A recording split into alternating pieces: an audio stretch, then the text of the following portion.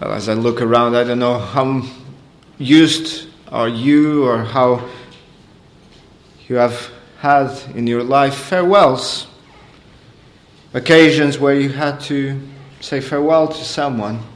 They can often be tricky occasions. They can often be painful goodbyes. Some of us have had to say goodbye to our parents, perhaps to our children, to our spouses, to friends, to dear brothers and sisters in the faith. Not knowing when again you will see them, or perhaps even knowing that you will never again see them in this life. Those who have had to move abroad, move to different cities or even to different countries. Those who have lost parents, spouses, they know all too well how difficult these moments can be. How despairing the soul feels. I particularly remember in my own life when I had to move to London and my wife and kids stayed behind for a season, how hard it felt getting on that airplane. How hard it felt that first night getting into your bed and not having your wife there. And seeing her, I'm thankful for technology, but just being able to see them through a screen. Paul had to deal with farewells in his ministry, in his life. He went through this many times, I'm sure. In this chapter alone, chapter 20, he had to say goodbye to the church in Ephesus, to the churches in Macedonia, northern Greece today, in the churches in Achaia, in southern Greece. He had to say goodbye to the church in Troas. He was well acquainted with the grief of farewells. And today, we have yet another farewell. This discourse to the Ephesian elders is a farewell address. It's him giving the last recommendation, saying the last few words that he can say, because as he says here, he's positive, he's convinced that he will never see them again. So this is an emotional passage. Sometimes words seem to just be there on the paper, but this was an emotional moment. This is the only time in the book of Acts that actually you find Paul speaking to Christians. All of his recorded interactions are with unbelievers, with Jews, with Greeks, with leaders, with governors. But it's all with those who are outside of the faith. And this is the only time that in the book of Acts that Paul is addressing specifically a Christian audience. Or at least that we have, not the only time, there's plenty of times he's done that. It's the only time that it is recorded for us, his words. It is the end, this passage, just for those of you that perhaps haven't been accompanying this series consistently. This is the end, chapter 20 marks the end of Paul's third missionary journey. It marks the end of his missionary journeys, actually. The text focuses on the farewell because Paul is passing by Miletus and he's going to Jerusalem. And over there in Jerusalem, he will find himself not able to once again go on these missionary journeys. He will be arrested, and the rest of the book of Acts is his appearing before Jewish, Roman authorities. It's him making his way to Rome.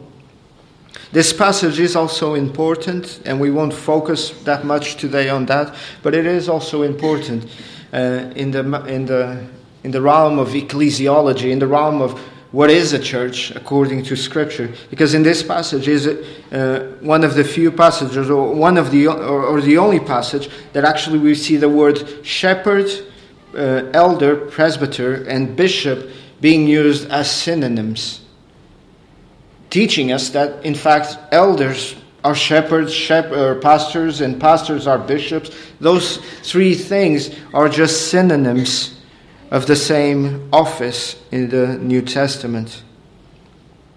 Last week we considered that Paul was in Troas in this unusual worship service that lasted all the way up into the early hours of the morning.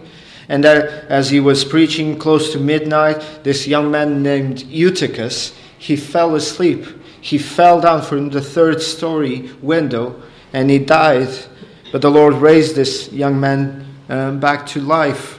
And we now pick up from there the following day. And we see, Luke says, we went ahead to the ship and sailed to Assos. And the question that we are faced with is, why didn't Paul go with them? He was intending to be with them and to go with them to Jerusalem. What is the reason that he stayed behind and went by land? Some commentators seem to imply that he was perhaps staying behind because he wanted just to take care of some business, perhaps with the young Eutychus, or perhaps he was afraid of mind you, he was carrying a lot of money, that offering for Jerusalem, so he was probably trying to be careful with it. So Luke and the rest of the messengers get on the boat in Troas, and they go to Assos, and Paul goes by land. If you don't need to go there, but if you have a map, you can see how it's a kind of a peninsula, and the boat would go around the coast, and Paul would make a shorter journey lengthwise by land. And from there, it's about 20 miles. From there, from Assos, Luke tells us that they sailed to Mytilene, the main town of the island of Lesbos, which was about, again, 30-40 miles away. And there they stayed overnight. And then the following day they passed through Chios and arrived later at the island of Samos. This is boats making their callings in different places. You fill a boat, and then you have kind of like Royal Mail or Amazon deliveries. They're kind of going through the different ports, putting down and taking up different deliveries, different trades. And from there, from the island of Samos, they reached Miletus, a very ancient, prosperous city, located again about 30 miles south of Ephesus. You can see that on the map. And there is where Paul chose or asked to meet with the elders. And Luke does make that observation here. He says that Paul was keen on not going to Ephesus because he was hurrying to be at Jerusalem, if possible, on the day of Pentecost. And the question is, why was Paul in such a hurry to be there on the day of Pentecost? It wasn't because Paul was keen on keeping a Jewish feast. Certainly by now, because this is a time that he has written some of the letters in the New Testament that informs us of his way of thinking. Certainly by now, Paul was quite clear the old things have passed away. It is the new things have come. No longer Christian believers are to hold to Passovers, to ceremonial law, because Christ now is our Passover, as he says in Corinthians. So Paul was not hurrying to Pentecost, to Jerusalem, to observe the day of Pentecost. That seems quite clear.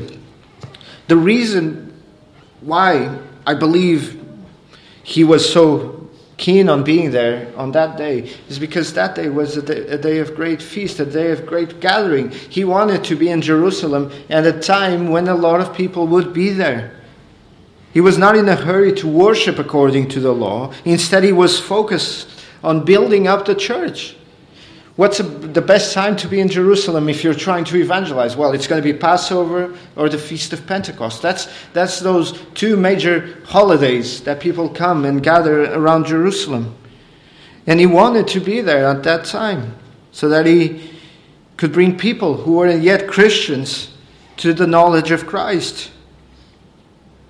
Matthew Henry, he puts it like this, and I think he captures it quite well. He said he aimed to be there by the Feast of Pentecost because it was a time of concourse, which would give him an opportunity of propagating the gospel among the Jews and the proselytes, who came from all parts to worship at the feast.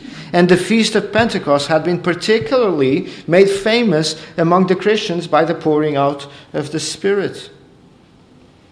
It would certainly be a good occasion to be there, a good occasion to meet with other Christian leaders from Judea, to tell them about what the Lord had done over the last 3-4 years of this third missionary journey. It would certainly be a good time to tell them about his future plans. He wanted to go to Rome. He wanted to go all the way to Spain or to the Iberian Peninsula. But for the time being, he knows that he won't be able to meet again with the elders and with the people of Asia. So he calls for the elders of Ephesus, and as he's concluding this third missionary journey. So this section, although big, can be divided quite easily or quite helpfully into 3 sections. One of them is Paul looking back at his ministry. The other one is Paul looking forward to the future. And thirdly, he looks up, entrusting himself and the church in Ephesus to the Lord's sovereign control and will. So let us first look at the looking back. Paul is intending to encourage these elders. He's intending to tell them to stand fast. What does he do? He looks back. He says, look at my ministerial conduct. Look at how I've behaved among you. And take my example and use it for your own selves in the way that you behave. Perform your duties faithfully and look at me as I look to Christ. Follow me as I'm a follower of Christ. And the Apostle Paul highlights some of the marks of his own ministry to the Ephesian elders. He highlights the marks of his ministry. It's a ministry of humility, a ministry of suffering, a ministry of self-denial, and a ministry of proclaiming the gospel. First of all, he tells them, remember how the integrity of the office that I've held and that you hold. He's not trying to defend his reputation from criticism or anything in saying this. He's not trying to vindicate himself of anything. He's saying these things so that he would spur upon the elders in Ephesus to teach them by his own example, to impress indelibly in their memory how the Apostle Paul behaved amongst them. And one of the points is that he proceeded with humility. He says that he conducted himself in serving. How he came to in a manner always lived among you, serving the Lord. He's saying to them, I was a servant. The word servant here is the word slave, right? The verb comes from the verb of being a bondservant, a slave. He said, I was a servant. I served the Lord. There is an element of humility here. He literally declares himself a slave of Christ in the service of his people.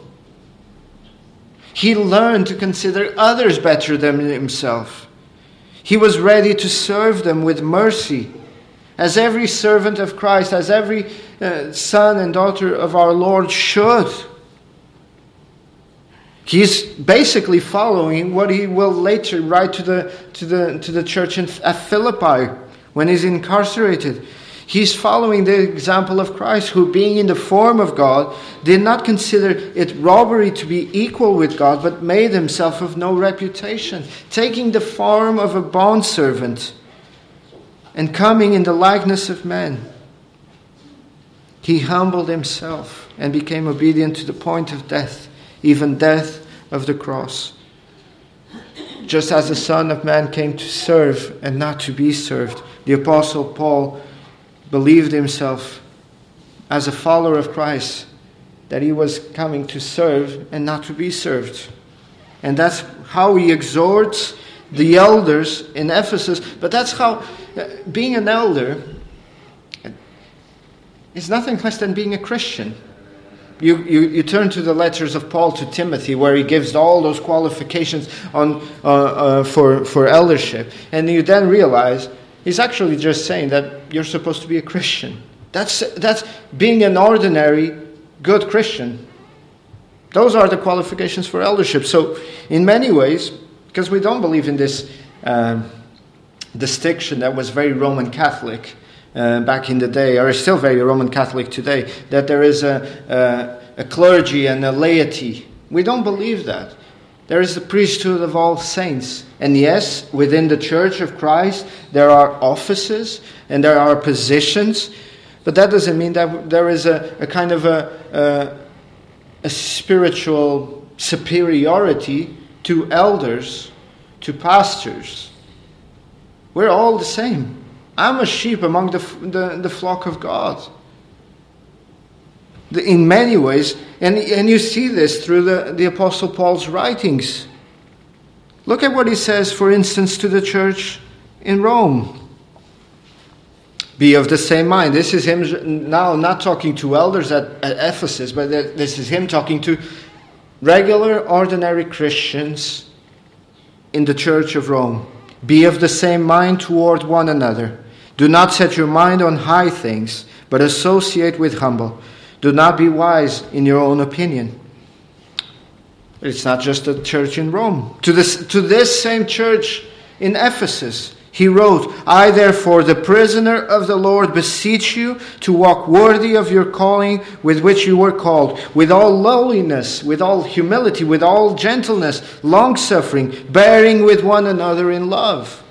To the church at Philippi, let nothing be done through selfish ambition or conceit, but in lowliness, in humility of mind, let each esteem others better than himself. To the church at Colossae, the Colossians, therefore, as the elect of God, holy and beloved, put on tender mercies, kindness, humility, meekness, and long-suffering. Those who are to be Christians are to follow the example of the Master. And he was meek, he was gentle, and he was lowly. There is no room for pride in the Christian life. It is especially true of those who seek for office, those who are seeking to serve the Lord in the ministry of being an elder or a deacon. But it is true of all of us. The second element of Paul's ministry that is emphasized here as Paul looks backwards to his ministry in Asia is the element of suffering. He mentions that he suffered. The years he spent serving the Lord in Asia were accompanied by tears, agonizing, and by trials.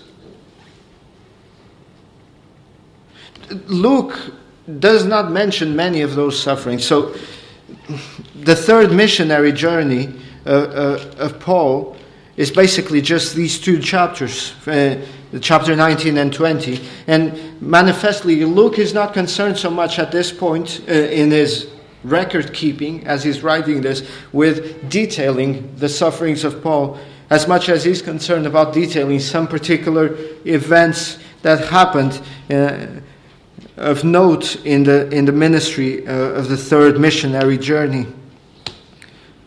So Luke doesn't mention many, but he mentions enough. And we have from the letters of Paul the knowledge that a lot of things were happening that are not mentioned in the book of Acts. There were actually trials and tribulations that were coming upon Paul. And Paul here mentions that. He twice says that he shed tears, that he cried. I'm sure he cried more than twice in 4 years. But twice he mentions that he has shed tears. Once because he was persecuted by his enemies, verse 19. He says, serving the Lord with all humility, with many tears and trials which happened to me by the plotting Jews.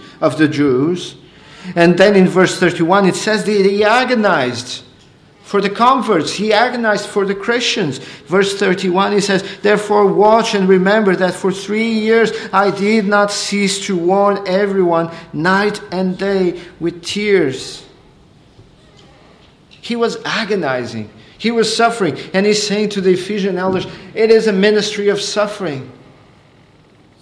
I don't know if the Lord is calling any of you here to ministry, but realize that you cannot follow a suffering Savior and expect to have an honoring, joyful, jolly good old ministry.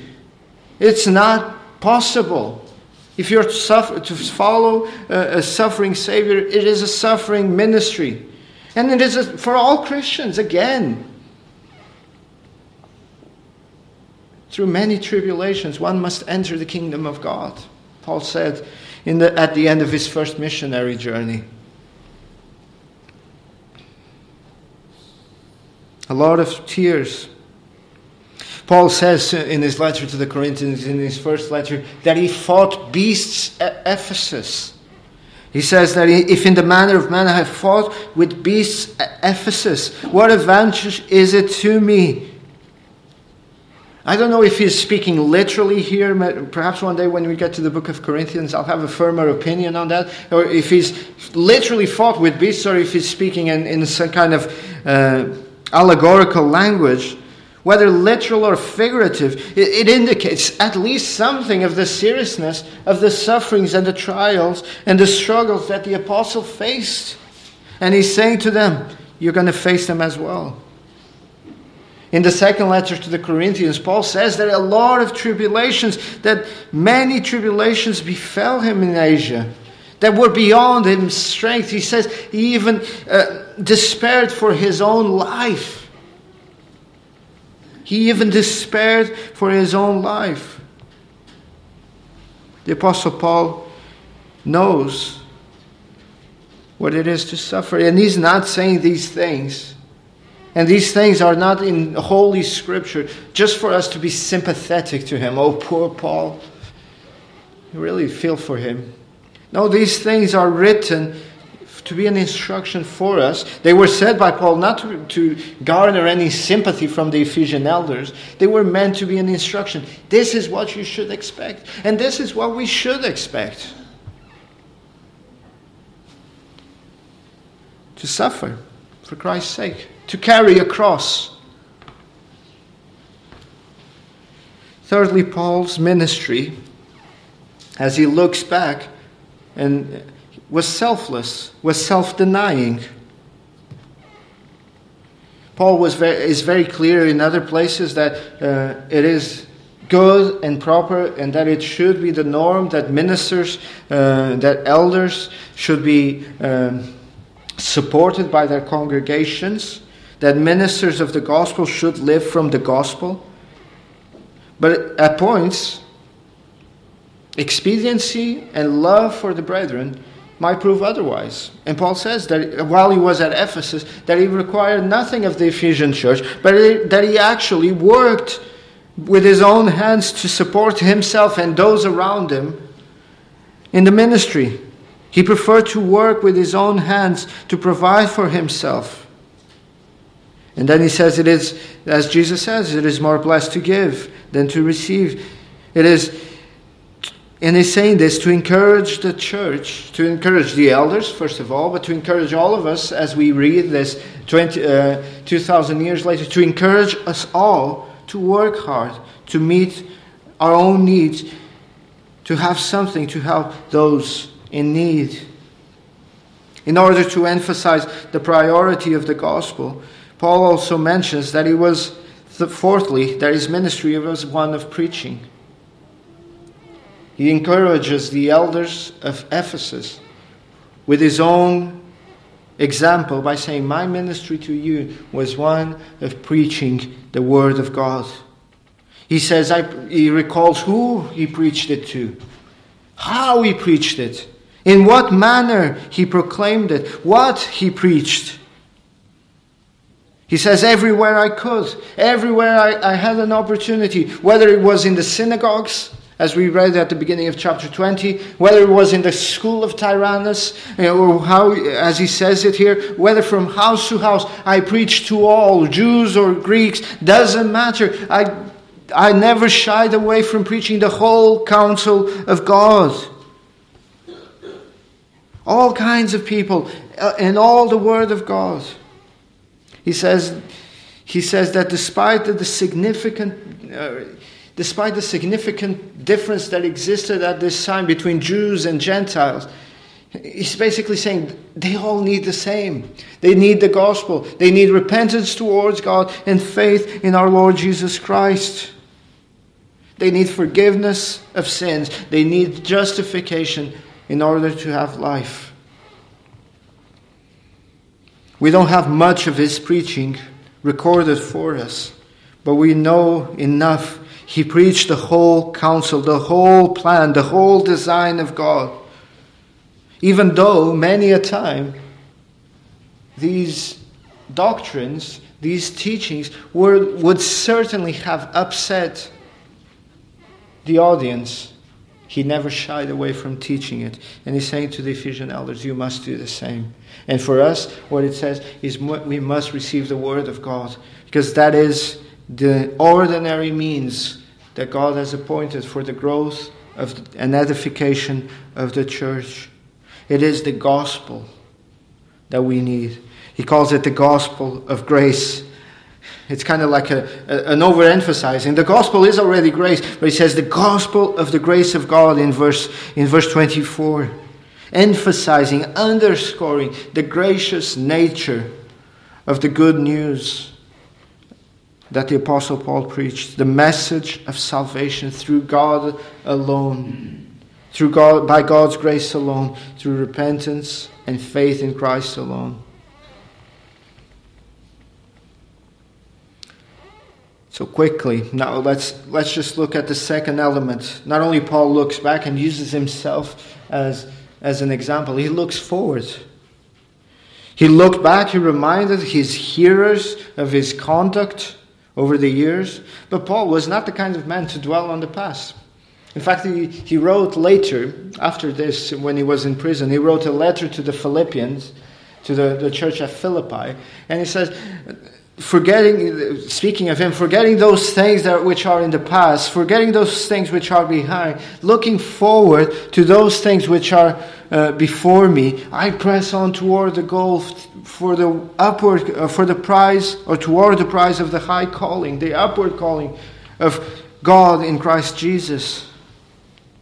So here he's doing that. He's not looking behind. He's not using this as some kind of building himself up, building a rapport with the Ephesian elders. He's telling them this so that they will remember these things as they go on to the future. He's saying to them, I'm admonishing you, remember these things, because in the future you will have to be faithful. You will have to act in accordance with this ministry. You will face difficulties. You will face ravenous savage wolves. I'm going to Jerusalem. You're going to be left alone. You need to know these things. He says he's going to Jerusalem constrained by the Spirit. He's going there and he knows that he's going to have chains and tribulations in his way. And he knows that the Ephesian elders will also find chains and tribulations in their way. So for this reason he tells them, take heed, take good care of your souls. To Timothy, he will later write, take heed to yourself and to the doctrine, continue in them, for in doing this you will save both yourself and those who hear you. He told them to take care of the flock that God had entrusted to them by the Holy Spirit, that God had made them pastors or bishops or elders, overseers over that church. And I love how it says here that God purchased with his own blood. God purchased with his own blood.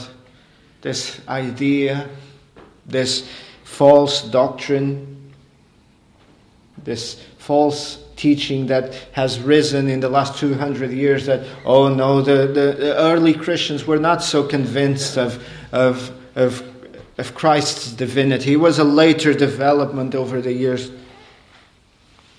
God purchased the church with his own blood. There, plain and simple. It was God that purchased. So we'll speak a little bit more towards the end about this. But that's what he says to them. Hold fast. Take good care of yourselves. Take care of the church that God has placed you over. And be encouraged, because the church is the church that the incarnate God paid with his blood to redeem. And he looks up. Besides reminding these hearers of his conduct and the emphasis of the ministry, of his ministry in Ephesus, besides anticipating the dangers and the trials that the church would go through, Paul is not some kind of pie in the sky person who thinks that as long as we can cover all the surprising elements that might come our way, as long as we can predict all kinds of eventualities, we'll be fine. No, not at all. Paul knows that what they need is God to be with them. They need the grace of God. So he looks up. He commends them to the care. He says, now therefore I commend you to God and into the word of his grace, which is able to build you up and give you an inheritance among all those who are sanctified. Paul is not trusting, actually. In spite of all of this, and I'm sure this is more of a brief summary, as so often is the case with Luke's accounts. But Paul is not so much trusting the Ephesian elders to do the right thing. He's ultimately trusting God to uphold the Ephesian elders to do the right thing. He's trusting in the sovereign grace and the power of Christ. And after this, they knelt, they prayed, they implored the Lord to build them up and to keep them from all evil and sin.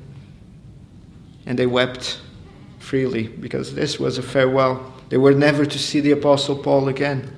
They embraced him, they kissed him, they sorrowed. For 3 years, the Apostle Paul had been like a father to them, like a spiritual leader to them. And now they wept. And now they were sad to see him go. Before I conclude, the question perhaps that you have in your minds, what happened to the Ephesian church? It's a very important question. What happened to this church? Well, from the letter to the Ephesians, the letter to Ephesians is earlier, but from what the Apostle John wrote in the book of Revelation, we find that actually the church went through some difficulties. That the Ephesian church did not heed the calling and the warning of the Apostle Paul. The church in Ephesus is included in that list, and it says that it was the church in Ephesus that lost its first love. Despite the messages, wolves came, the warning, wolves did come into the church and devoured. And the church in Ephesus was at least in part corrupted. Took them to heart. Most definitely it was the work of the Spirit. And the church was restored. So there is always hope for churches that have strayed, for churches that the wolves have ravaged through. There is always hope. So what are the lessons we learn from this passage? Let me just highlight 3-4 quick lessons. Number one, again and again, I know this becomes quite repetitive. Sometimes the repetitiveness of the Bible is there for our edification, so that we wouldn't notice the same key being pressed time and time again, as if in the piano, just that tone is being set It is the gospel preaching that is central to the growth and the health of the church. There is no program outside of Scripture that will grow a church, that will edify the body of Christ. There is nothing of man-made worldly wisdom programs, of church growth, of church edification outside that will truly make a church grow outside of Scripture. It is Scripture that we need. It is the gospel of Christ that we need. And again, this is being emphasized here. It is preaching. It is humble, long-suffering, self-sacrificing preaching of and living the gospel that the church needs. We are being told that it is for everyone, every kind of person, whether rich or poor, whether Greek or Gentile, whether from this country or from other nations, whether it's for all the world. It's the gospel that is the instrument used by God to build up the church. Not healings, not miracles, not some other kind of spiritual method. It is the gospel preaching. Whether it is in the local synagogue, as Paul did it, in the school of Tyrannus, from house to house, and in any other place where he had the opportunity, he preached the gospel and the whole counsel of God. And that's what the world needs. The gospel of the kingdom, repentance towards God, and faith in our Lord Jesus Christ. The whole counsel of God that is profitable both for teaching, for reproof, for correction, for training up in righteousness, for that the man of God may be perfect and thoroughly equipped for his service to do every good work. That's what we need. That's what we need. There is not to be social media influencers, to have a presence online. Their role, first and foremost, I would say alone, is to be pastors of the flock, to take spiritual care for the flock that was entrusted to them. And to be qualified for this work, they must first be diligent, as it says here, of their own souls.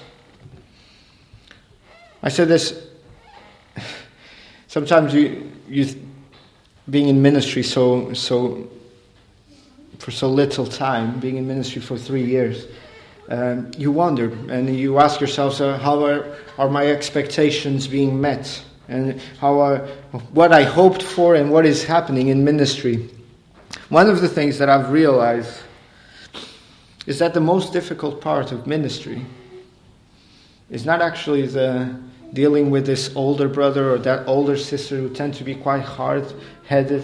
Some of you also get that, but that's not the most difficult part. It's not dealing with this person who is straying away from the faith. That is difficult. It breaks your heart. It's not dealing with people leaving us or dealing with people coming in and then not returning. Those things hurt and those things are hard at times. But the most difficult part of ministry, you want to know what it is? It's dealing with my own self. It's keeping a close eye on my behavior. It was, I think, Tozer that says that the person he praised the most in his congregation is his own self. That's the person for whom he praised the most.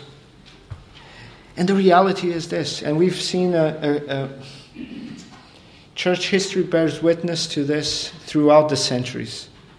And this week alone, we've seen that same history, if not repeating itself, at least rhyming with what has happened in the past. The reality is this: it is not if a church apostatizes, if a church strays, if a church gives ear to the ravenous and savage wolves, it's not because of secular teachers out there.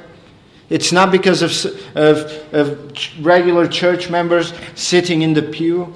You know when a church loses its way? In church history, it's always been like this. And this week we've seen it again. It's when the bishops, the elders, the pastors, those that are in authority lose their way. We've seen it, didn't we? With the Church of England this week. Sin is no longer sin. Now it's blessed. It's a license to sin.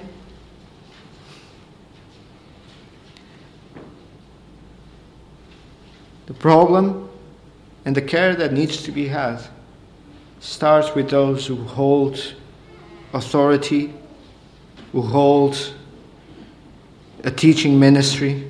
It is the seminary professors. It is those who deny. It's what happened in the 19th and 20th century. How did it start to go off so badly to some of these larger, bigger denominations? I'm not going to name names.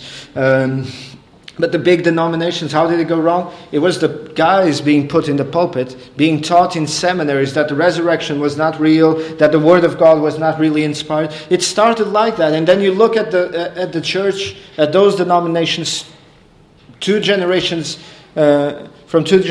further in the future, and you realize that's where it started. The ravenous wolves came amongst them, and they ravaged the flock.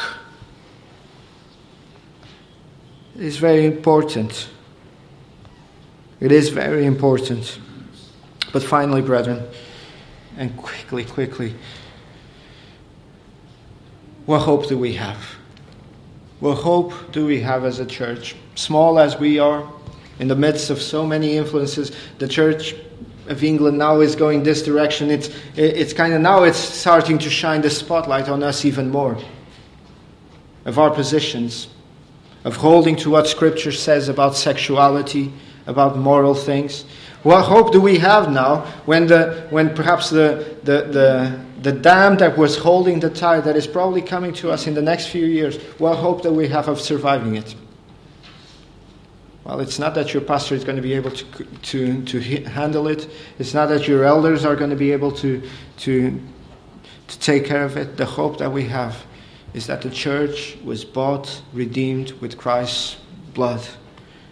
That a price was paid, a high price, a price that no man or woman, no created mind can comprehend and express. That the price was paid, and that the church is the property of God. That the church is bought and paid for. And that the church will be given to the Savior's hand at the end of the eschaton. The Father received the price, the Father accepted the price, and He will draw all of those that were purchased into this kingdom. That we are not the property of elders, of the older church members, that Ridley Hall, not the building, but Ridley Hall, is not the property of the older members or of the elders. That Ridley Hall is the property of our Lord Jesus Christ. Can you conceive the value of each and every one of your brothers and sisters? Can you question the efficacy of the blood of Christ to accomplish these things? Oh, let us not trifle with the church of God. Paul's confidence ultimately was not in the church elders at Ephesus. It was in the blood and righteousness and the wisdom of Christ. And that should be where our confidence lies. He knew that struggles and hardships and sufferings and oppositions and persecutions and all manner of difficult things would come upon that church. And probably we are in very much a similar situation now. But if we are to survive the ravenous wolves, if we are to be sufficient for these things, it is not in our own selves. We kind of plead with the Apostle Paul, who is sufficient for these things? The Apostle Paul answers the question a little bit later and says, our sufficiency is from God, who has enabled us to be ministers of the new covenant, not of letter, but of the Spirit. For the letter kills, but the Spirit gives life. And if the Lord builds up the house will indeed be built. But if the Lord is not building it, we're laboring in vain. So let us take heed of ourselves. Let us watch over ourselves. And let us trust that indeed we are in the hands of the Almighty God, because He is our only hope. The Maker of the heavens and the earth. He is our help. And let us praise Him, because He is for us. And we in Him are more than conquerors.